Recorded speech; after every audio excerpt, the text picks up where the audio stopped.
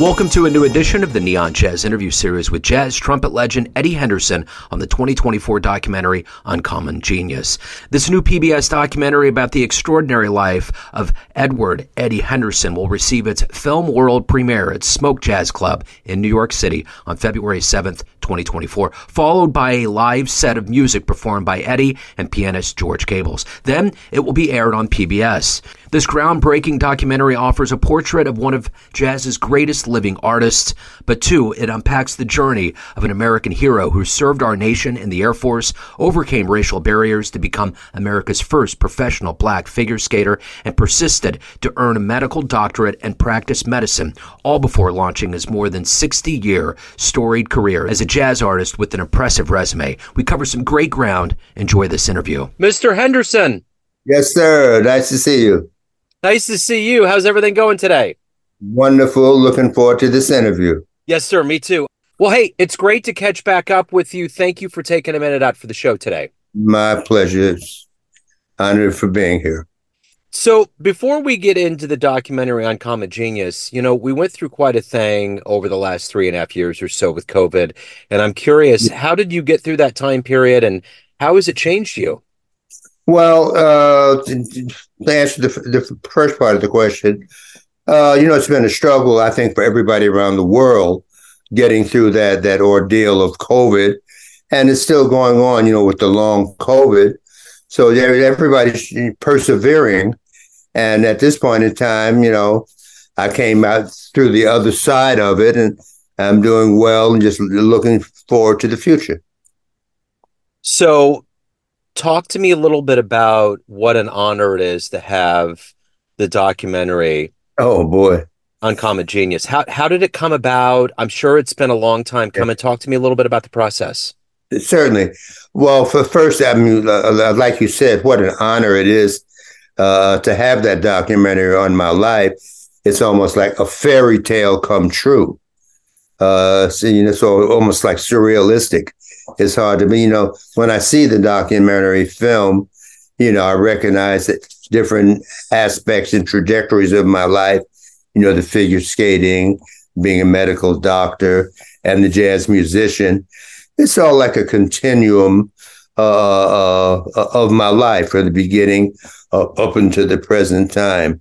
Now, the advent of how it started, a friend of mine, Mark Rabideau, who's the head of the music department in Denver, Colorado University. He's a good friend of mine, and he knew my whole life story. I guess he was kind of enthralled by the uniqueness of it. And so he was more or less the spearhead of making, he talked about it for quite some time, about why you ought to write a book. And then when he got the position at the University of Colorado, he became friends with Michelle, the producer of the film, Michelle Carpenter, who has won 5 Emmy Awards for her films. And so she, with his collaboration with her about my life story, she was very impressed. So that's how the advent of the film came to fruition.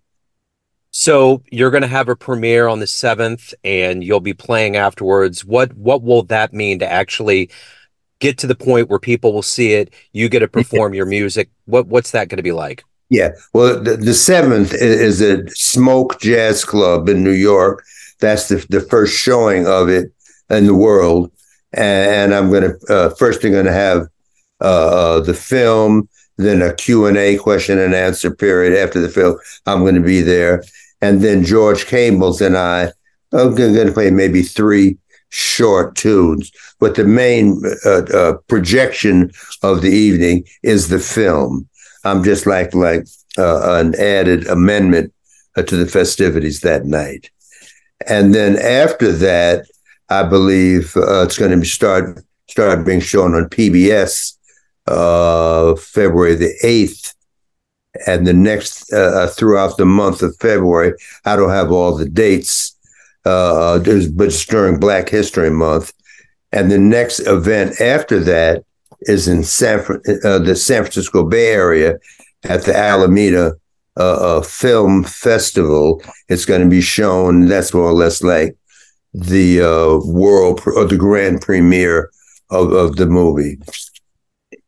So, in this process of making this movie, Yes. what was it like to kind of see your life unfold and to see this very lengthy career get to this point? Was there anything surprising in this process that you revisited that maybe you didn't quite remember, or that just kind of hit you in a way that was just surprising?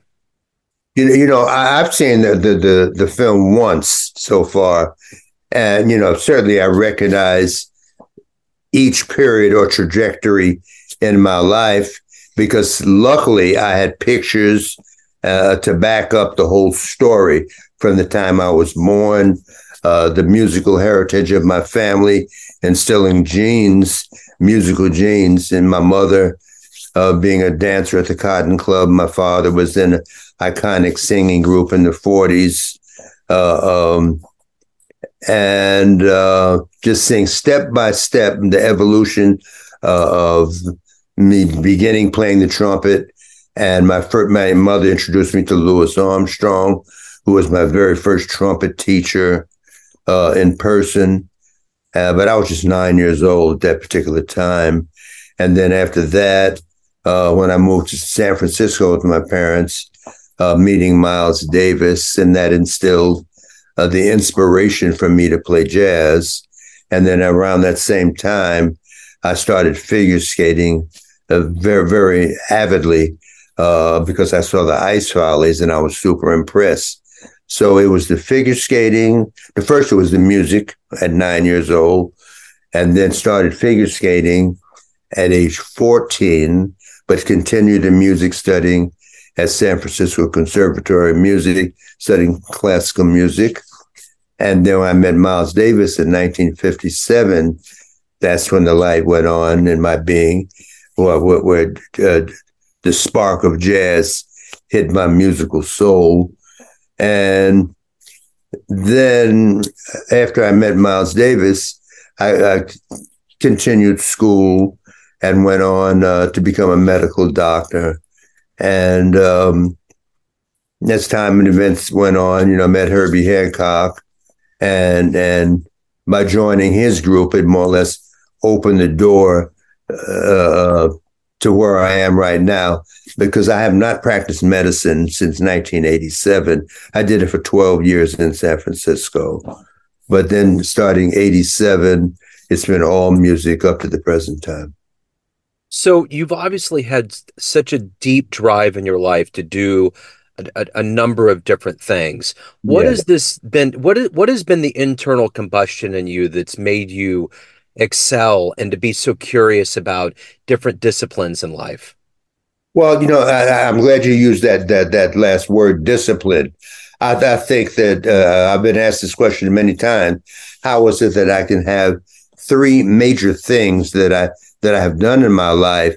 And my common answer is always, when one learns discipline at an early age, he can do any number of things. But if you don't have discipline at an early age, it's much more difficult to acquire discipline as you get older, because there's so many life circumstances and pressures on you, like having a job, paying the rent, and this and that. But when you get discipline at an early age, you can do any number of things. That old adage that the person only does one thing in life is false.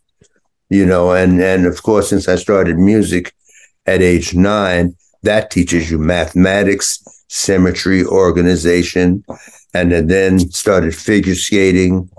And you certainly have to have discipline doing that when you're jumping up in the air, turning around 3 or 4 times in the air, and the spinning and then becoming a doctor.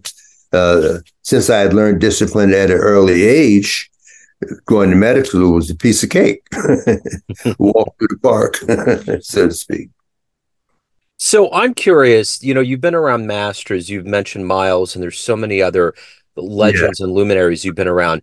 What did you learn from them that you in turn taught younger players that you got around?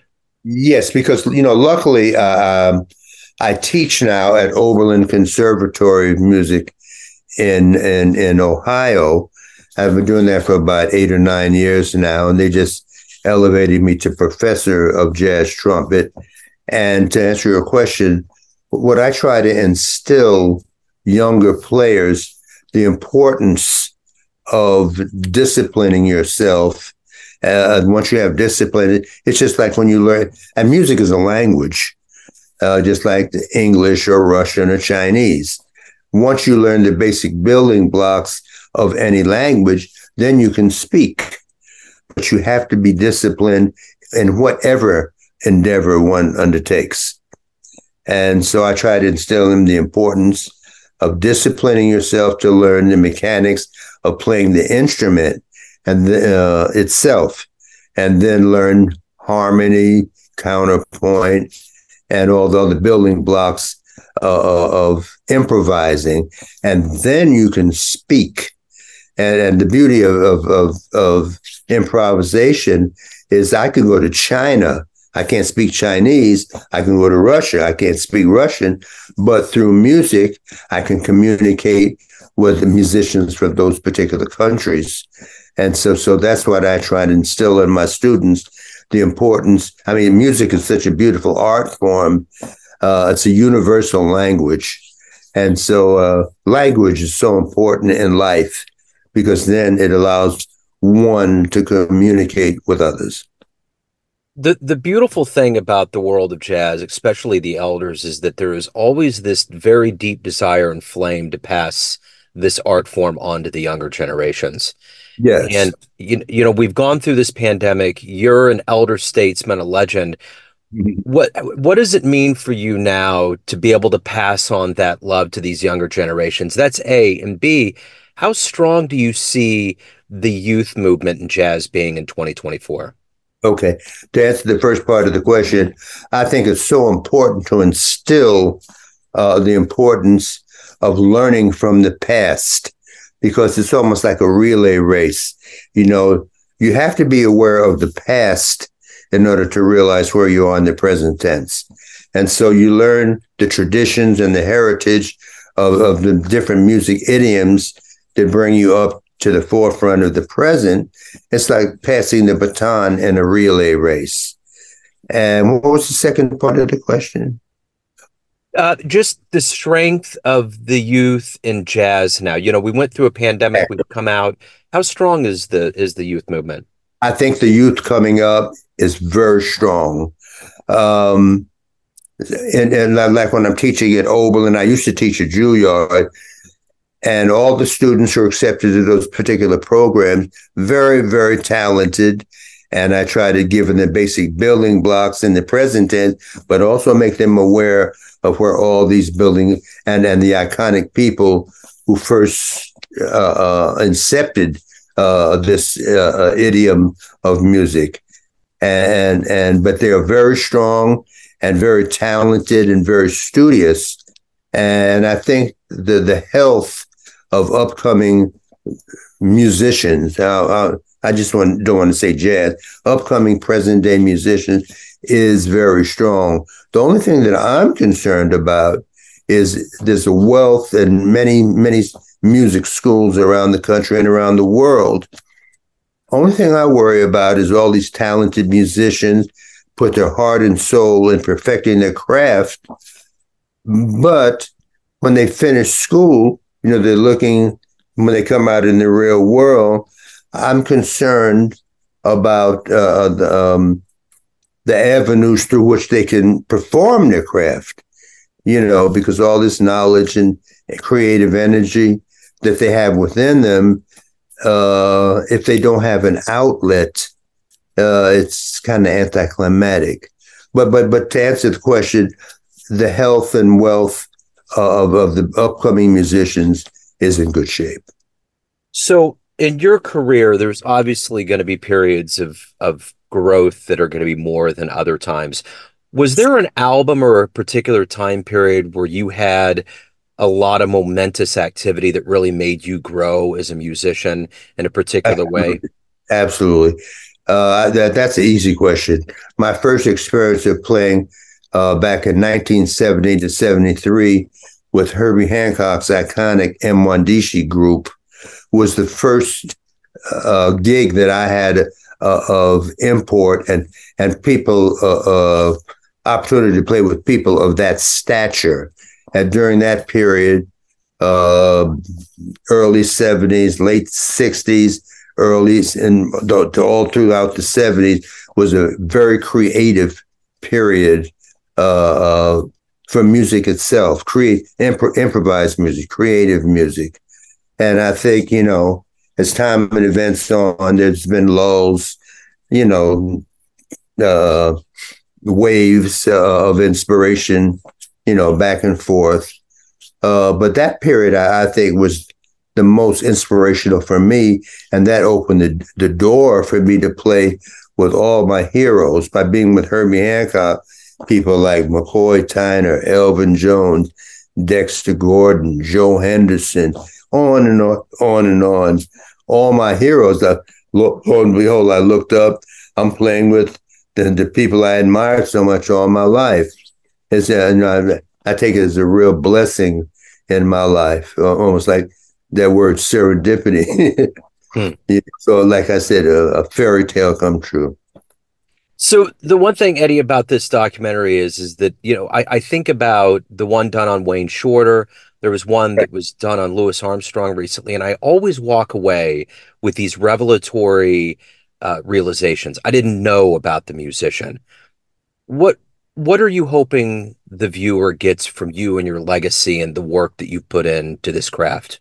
I see. Mean by virtue of the film itself? Yeah, what they're going to see and just absorbing your career.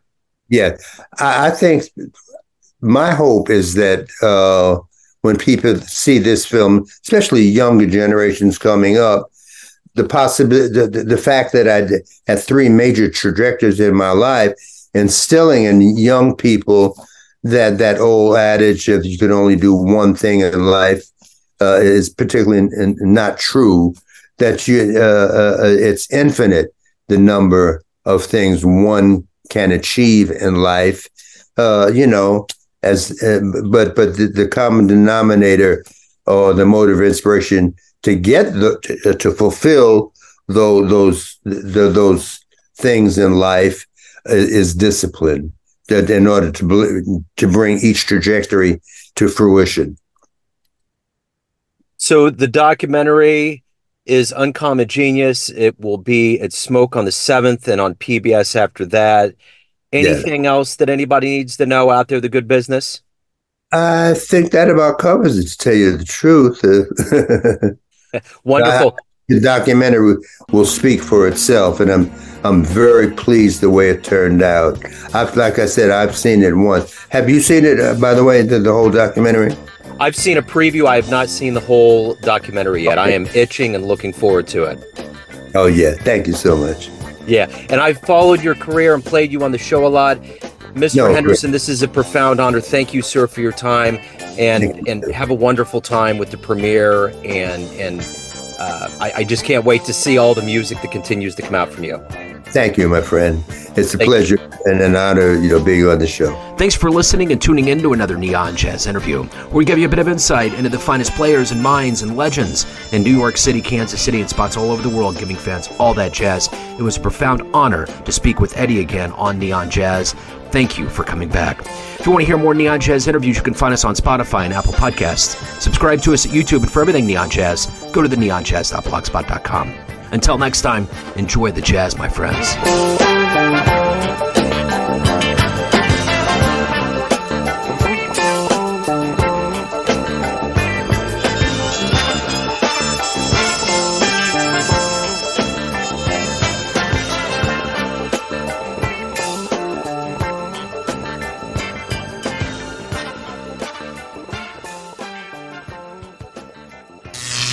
Neon Jazz.